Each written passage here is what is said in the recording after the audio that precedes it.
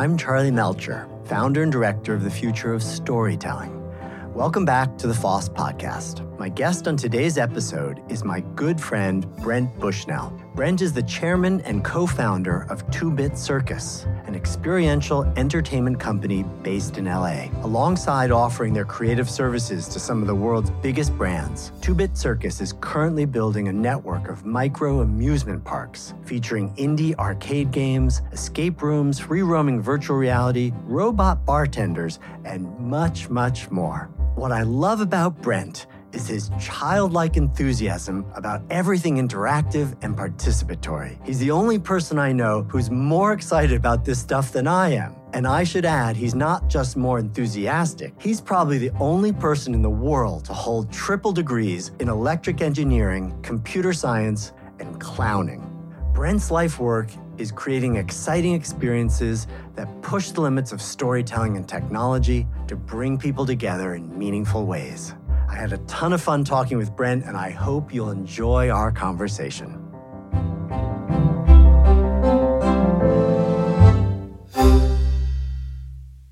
Brent Bushnell, I am so delighted and excited to have you on the Future of Storytelling podcast. Welcome. Charlie, thank you so much for having me. You know what a super fan I am of you and everything you do. It's a real honor to be here.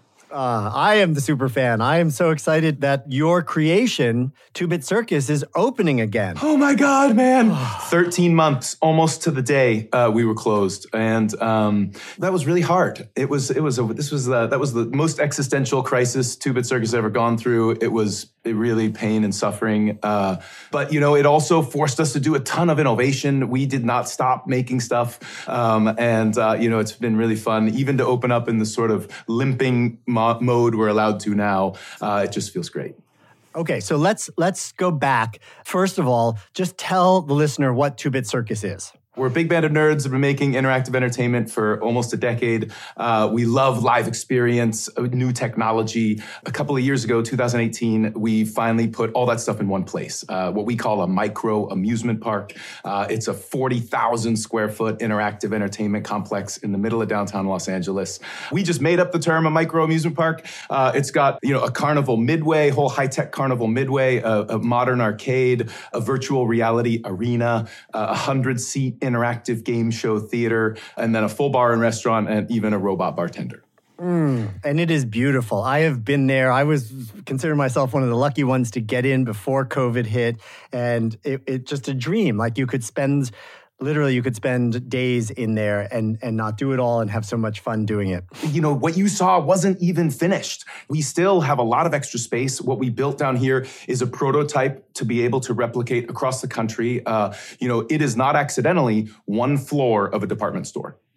And so as Macy's and Sears and Toys R Us and all that stuff goes away, they leave this gaping hole in real estate portfolios. There's few entertainment things that can go in every city in the country. And the reason for that is you need locals to be able to come back over and over again. And so when you say you couldn't do it all the first time or the second time, that's really part of our design. We want it to be infinite, frankly, like a movie theater, being able to have lots of different content all the time to be able to have people come back and enjoy themselves, over and over again.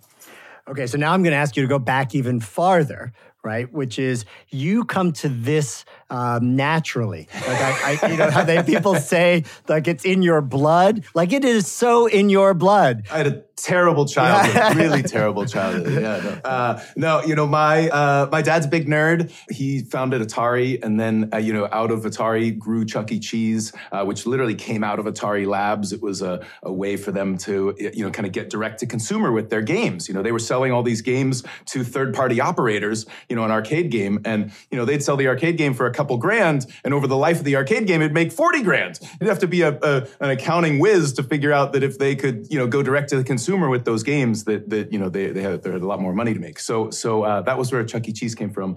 My wife was always joking with me. I went to more Chuck E. Cheeses for my birthday as a kid, and all that kind of stuff. I just grew up in this space. Nolan Bushnell is like the father of video games. That we all played his games, and you know what, Charlie, he hasn't stopped. we, to this day, go and explore new games and interactive that's out there. He's in the middle of building like a glamping interactive entertainment experience. It's really, he's 76 and, has the mind of a, 12-year-old and a 40-year-old and So great. So that was your gifted childhood to have that as your dad and your life. And then you had a little stint like being a clown, didn't you? Like you talk. I hear you talk about real estate and all business and returns and all that. And somebody could think you'd gone to business school, but you went to clown school. So I ended up going to UCLA for computer science and electrical engineering. But then just have always been obsessed with circus and carnival. And there is an actual clown school in Los Angeles, the clown school. And it is so much fun. Clowning gets a real bad rap in the US, but it literally is sort of the backbone of comedy and is, has roots all the way back to jesters and, is hundreds years old tradition. And, it has some overlaps with Buddhism and a lot of its beliefs, they call it a soft mind, in clowning. And you want to have a beginner's mind, and how can you reflect back on the world, the simplest thing about humanity, make it big, and make it exaggerated so that people can sort of see the ridiculousness in it. Now let's talk about the impetus for starting Two Bit Circus as a micro amusement park. So, when my co-founder Eric Gradman and I first met, we were making interactive art for fun. Stuff we could take to our friends' parties, rooms of laser beams, walls of buttons, just like whatever we could smash new technology with some kind of entertainment. But always like physicality, right? We didn't want it to just be on your phone and little. We wanted it to involve your whole body. And so this sort of launched us as this kind of like ragtag high-tech circus that could like bring this interactive stuff to entertain, Fortune 500. And Intel was the first one who was like, hey, thanks for doing our event. We'd love you to come back and do CES, but we want Intel inside. Like, here's our new tech, make interactive entertainment using our stuff. And so we did that for years and lots of this kind of consulting for big brands to bring their stuff to live experience. Traveling escape room for Warner Brothers. We launched virtual reality for Samsung at the Olympics and the Super Bowl. Built a cloud that rains tequila for the Mexican Board of Tourism that literally won a Cannes Lion Award. I was like, oh my God, I can't, So we did all this kind of fun stuff, but always had this like panging sort of nagging feeling like, gosh, we just built this whole thing and it was set up for a weekend and now it's gone. It's in a garage somewhere. It's in a warehouse. And that felt like really, terrible. And so. Okay, but wait a minute. Honestly, you brought the tequila rain machine out regularly, right? Come on. Yeah, you know what? That was actually a real threshold moment. It was in a warehouse in Germany. And then literally, like, I remember when we got the email that was like, it's just going to get destroyed, and we were like, not again. Set that up at home. Clearly there had to have been a better option, And so the first thing we said, because we didn't have, the money to do a park, we said, well, let's do our own event. And so we started with a traveling carnival. We didn't have the money to even do a carnival, so we put it on a Kickstarter. And, we just didn't know better. And we were like, over the next 30 days, had the most punishing run. And this was sort of 2013, but, ended up getting just over the line of $100,000, So now all of a sudden we were like, oh my God, we have to deliver on this crazy high-tech carnival. All we've got is $100,000. That is not enough to do it. And so for the next 2 years, ended up, raising sponsorship money, got $1.5 million in sponsorship, and ended up launching a huge carnival. I mean, it was 120,000 square feet. So that's about 2 football fields. We packed it with interactive entertainment. And so that was when we landed on this. And we'd been based in downtown LA. There's the Arts District. It was really starting to grow and become a real special place. Found an incredible building, almost half a city block. And we started building and opened it in late 2018. We had like a solid 18 months before COVID. I mean, going into COVID, we were 25% over where we were the previous year. We, had a ridiculous, industry leading repeat visitor rate. Did huge parties for a laundry list of celebrities. I mean, we were on the celebrity bar mitzvah circuit. We had really made it. So it was just hilarious, man. I mean, there was really something, and there's never a good time for a pandemic, but we made it through it. So I'm very happy about that.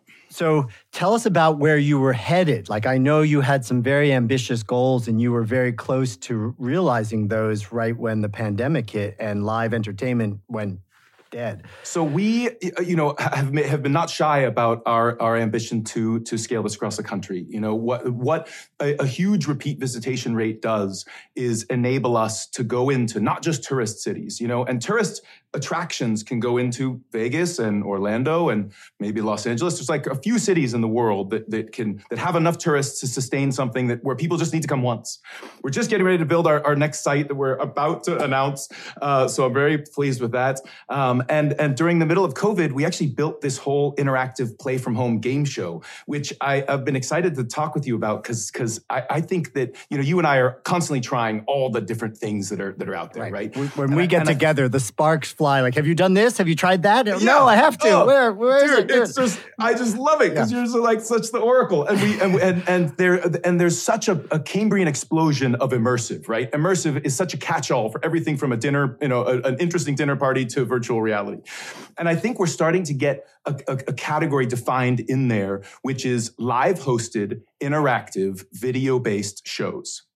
And if you saw what and that's a mouthful, but if I tried to describe to you an escape room, I'd be like, well, it's a physical facility and you solve puzzles and try to get out, and now escape room is a great shorthand. And so we're going to need to come up with a shorthand for this video thing. And what we ended up building is this live hosted game show. It's an interactive game show. And so together with the live host, live streaming, you are playing a game in your browser, trivia, open-ended stuff, all that kind of stuff, sorting games, kind of all the mechanics from game shows. But the host is responding right there. Charlie, good job. You're number one, and you just became number one. Or you're chatting with them and so that sort of dynamic response, real-time competition that's like HQ trivia times 100, I think is something, is a category that I think is getting really exciting. I did want to ask you because I felt like you were on the cusp of like such a big breakthrough. You were about to raise a ton of money.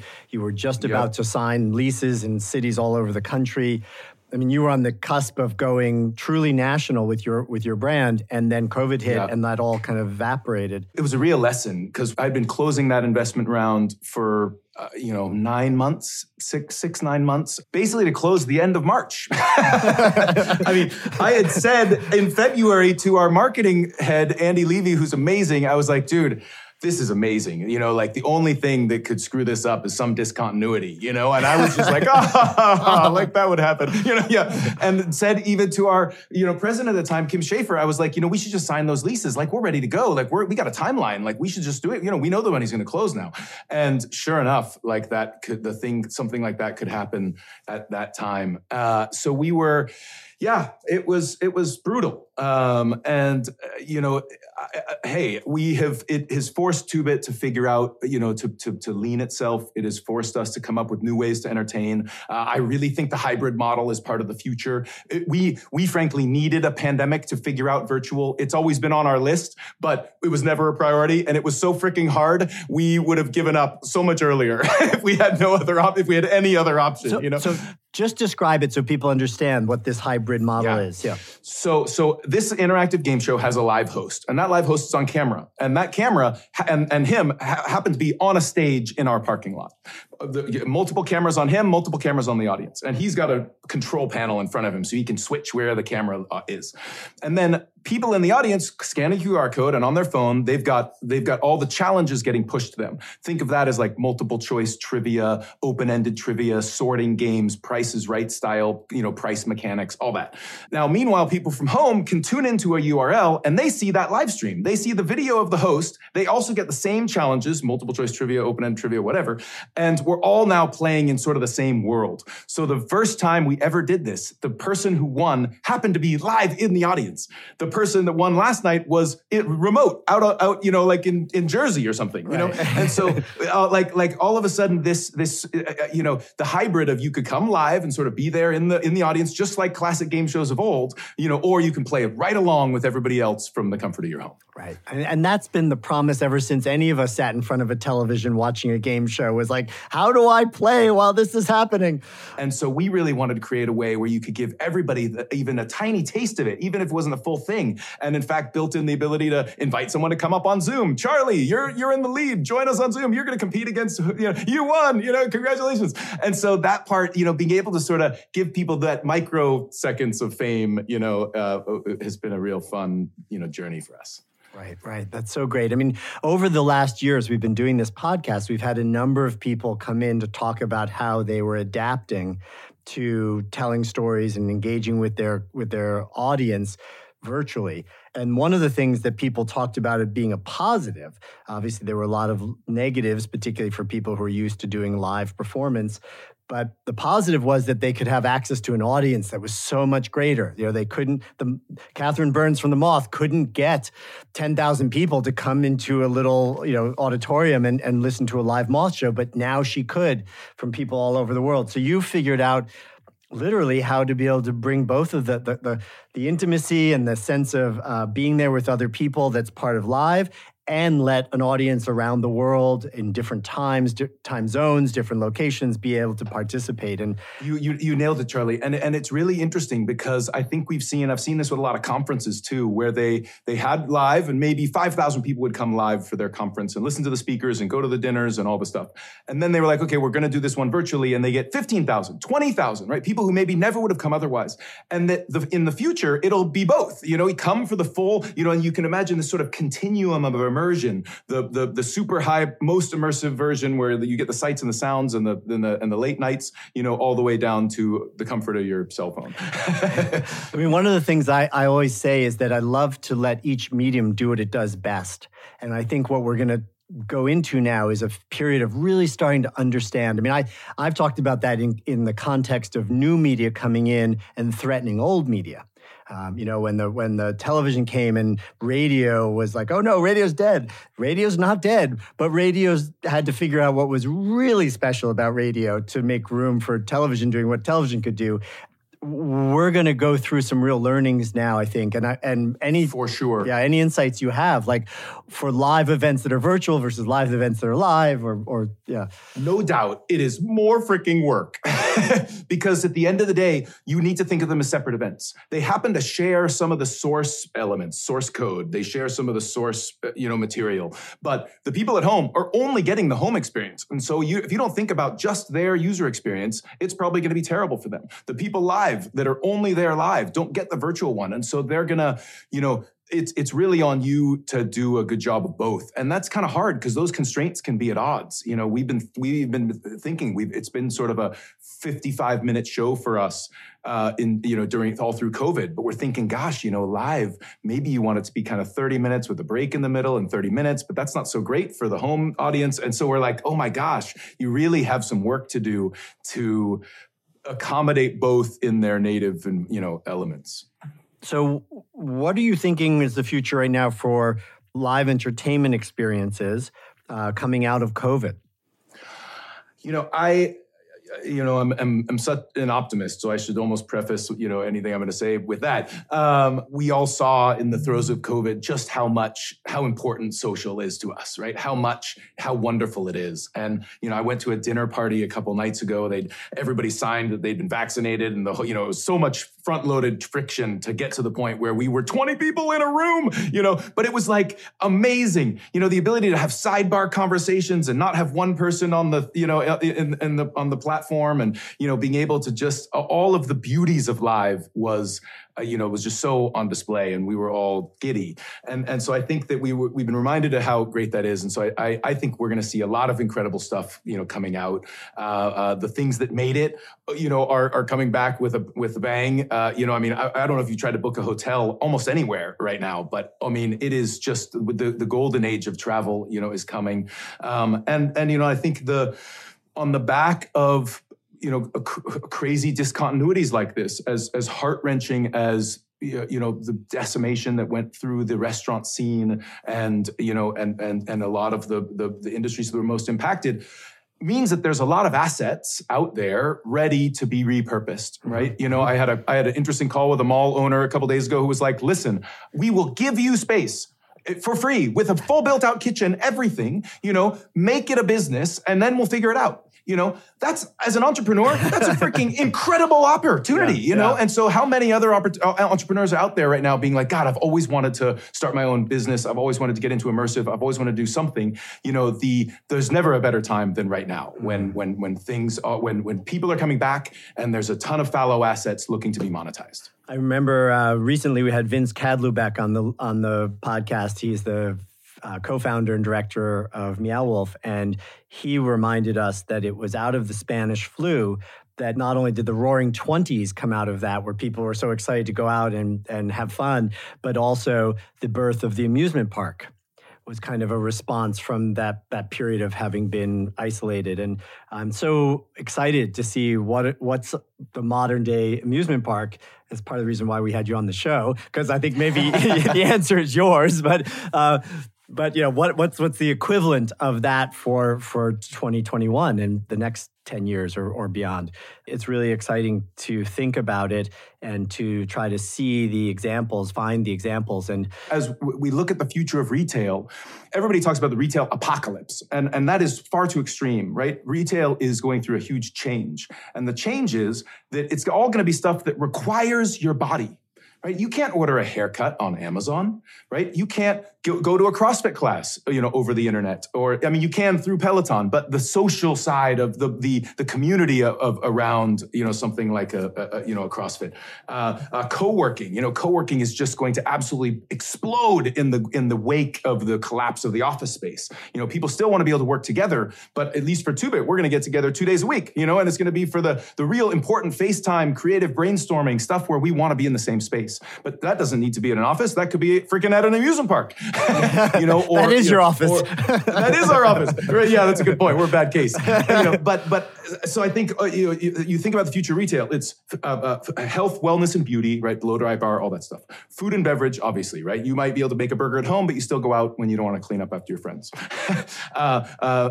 Entertainment, and so I think all those things. For me, make me, those are going to be things that people have to do already. And then they'll see that just like the train station. Hey, there's all this other entertainment too. Here's the things that we can hang out together. Yeah. I certainly think a lot about it of what am I willing to get on a plane for nowadays versus what would I want to do virtually. And obviously there's so many more options now that I would want to do virtually. It's also a little bit of the idea behind this thing we started at FOSS called the FOSS Explorers Club, which was, could we do some virtual cultural exploration without having to go there and give people access in a way that they wouldn't even get if they could go there? Yeah. And Charlie, you guys nailed it. It really has been, it's really felt like a community, even though we've not met any of these people in person. You have crafted something very magical, and it feels like we're on an adventure together. And here's the one thing, though, that I feel like I miss with the virtual meetings or sort of virtual travel, and that is the sense of serendipity.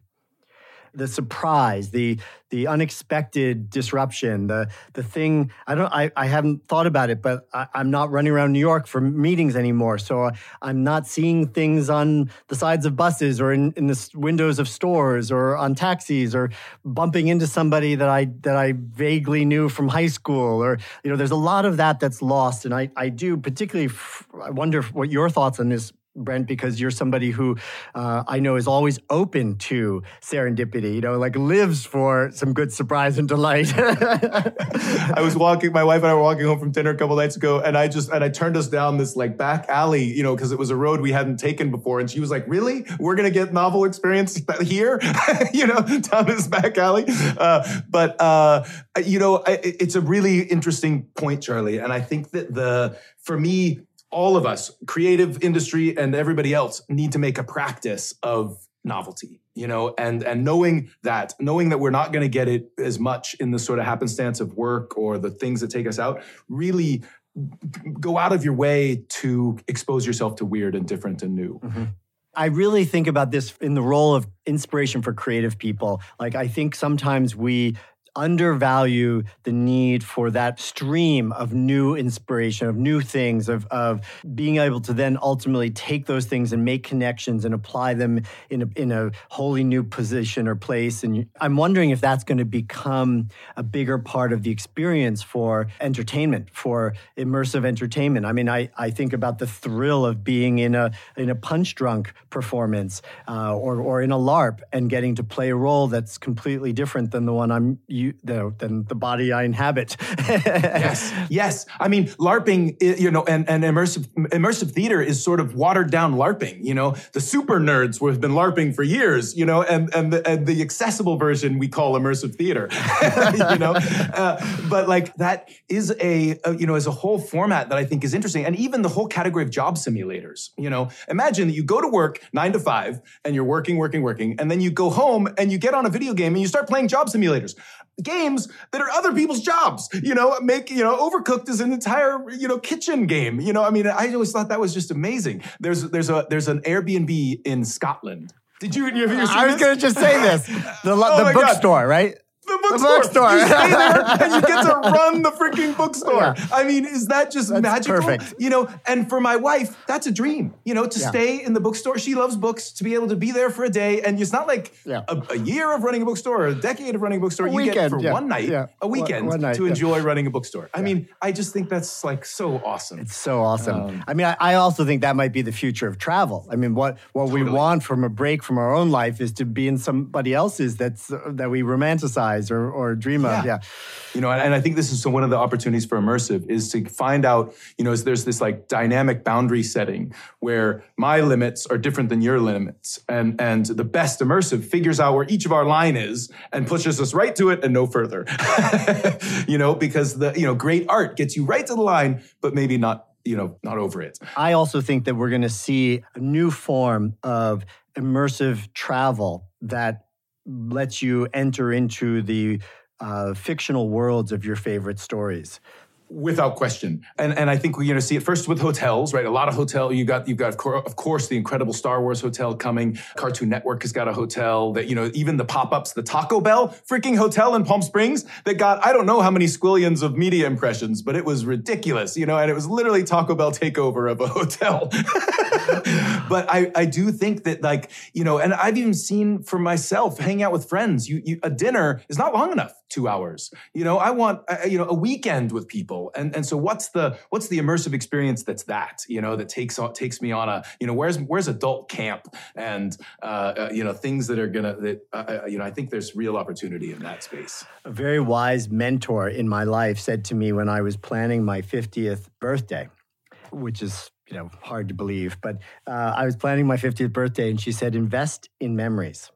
I was trying to decide, should I throw a big party or should I take my wife and we'll go around the world or and so I really stepped back to think about what would I most appreciate and remember, cherish as a memory. And the answer I came up with was, I would love to have real quality time with a group of people that are good friends, dear friends. And so that's what I built. I took 30 people away for 3 days. And we just had a whole set of fun activities, and we did sledding, and we did curling. It was wintertime. My birthday's in the winter, and we just had 3 amazing days with people who normally I'm lucky if I get a dinner, and here we got real quality time to hang out, and that I'll always treasure that. And so I've been kind of actually building on that idea over and over in my life now. We did the same for our wedding anniversary. And I think actually the whole instinct with FOSS travel what grew out of those experiences. Yeah. Well, because I think there's this thing, humans, we've got a lot of patterns, and when you see someone for the first time you haven't seen in a while, you're going to catch up. And it's going to take a certain amount of time for me to hear about what's been going on in your life and for you to hear about what's going on in my life. And you could think of those as like interest payments on all the time we didn't spend together before. When do we get, and oftentimes a dinner is only interest. You don't get any new principal time, You sure you didn't go to business school? And so I think only through, waking up and having breakfast and then, the sort of interstitial time, do you really start to get to hear about how people think and what they believe in and, and all the stuff that really is real closeness, and longer experiences are coming. So I think that's a beautiful place for us to end up, which is with that message of coming out of COVID with the huge importance of us investing in relationships, right? To invest in the people you care about and the people you want to spend time with, and get past the principle and get into building, real equity. Yeah, exactly. Invest in people. As a 3-stage. Invest in people. Really, that's beautiful. I love you, brother. This was really fun. Ditto. Yeah. Thank you, Charlie. Really appreciate this. Can I show you one last fun little thing? Please.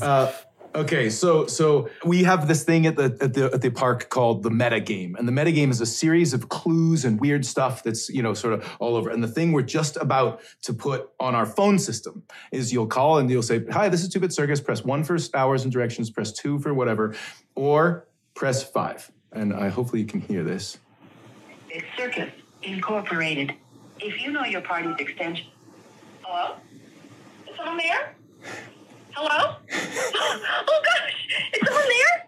I'm artificial intelligence and I don't have ears. So if you're there, press 4373. If you can. Okay, so I won't go further than that. But that is the incredible Amber Justman, super theater nerd and wonderful. But this is the beginning of an experience that starts in our phone tree and then leads all over. And so we're just getting ready to launch that. And I've been so obsessing over it. I just had to show you. Oh, it's so fun. So that will be a immersive experience that plays through 2-Bit or all through LA or... Good question. You'll have to go down that rabbit hole to find out. Yeah. Yes. So fun. No rabbit hole is very fun with a map. Well, wherever the rabbit hole is, I'm following you. Let's go. Hey, thanks, Charlie. Well, hey, man, I can't wait to see you again in person, and so appreciate this time with you right now. Thanks again. It's always fun nerding out with Brent Bushnell.